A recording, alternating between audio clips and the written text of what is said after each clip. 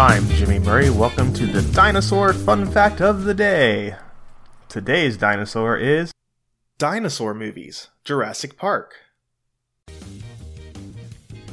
First off, quick shout out to Rajiv's son Raj Kamal for his amazing T-Rex contribution. I absolutely loved it and look forward to more artwork and future dinosaurs to come. If any of my other fans ever want to reach out, I'm on Twitter and the handle is @TheJimmyMurray. Ask your parents for help with Twitter. One of my favorite movies is Jurassic Park. Released in 1993, this Spielberg-directed masterpiece centered on a world where dinosaurs came back to life. It was notable in the film industry for its mostly accurate portrayal of biology and paleontology, as well as its boundary-pushing visual effects which, combined with dinosaur puppetry, allows it to stand the test of time.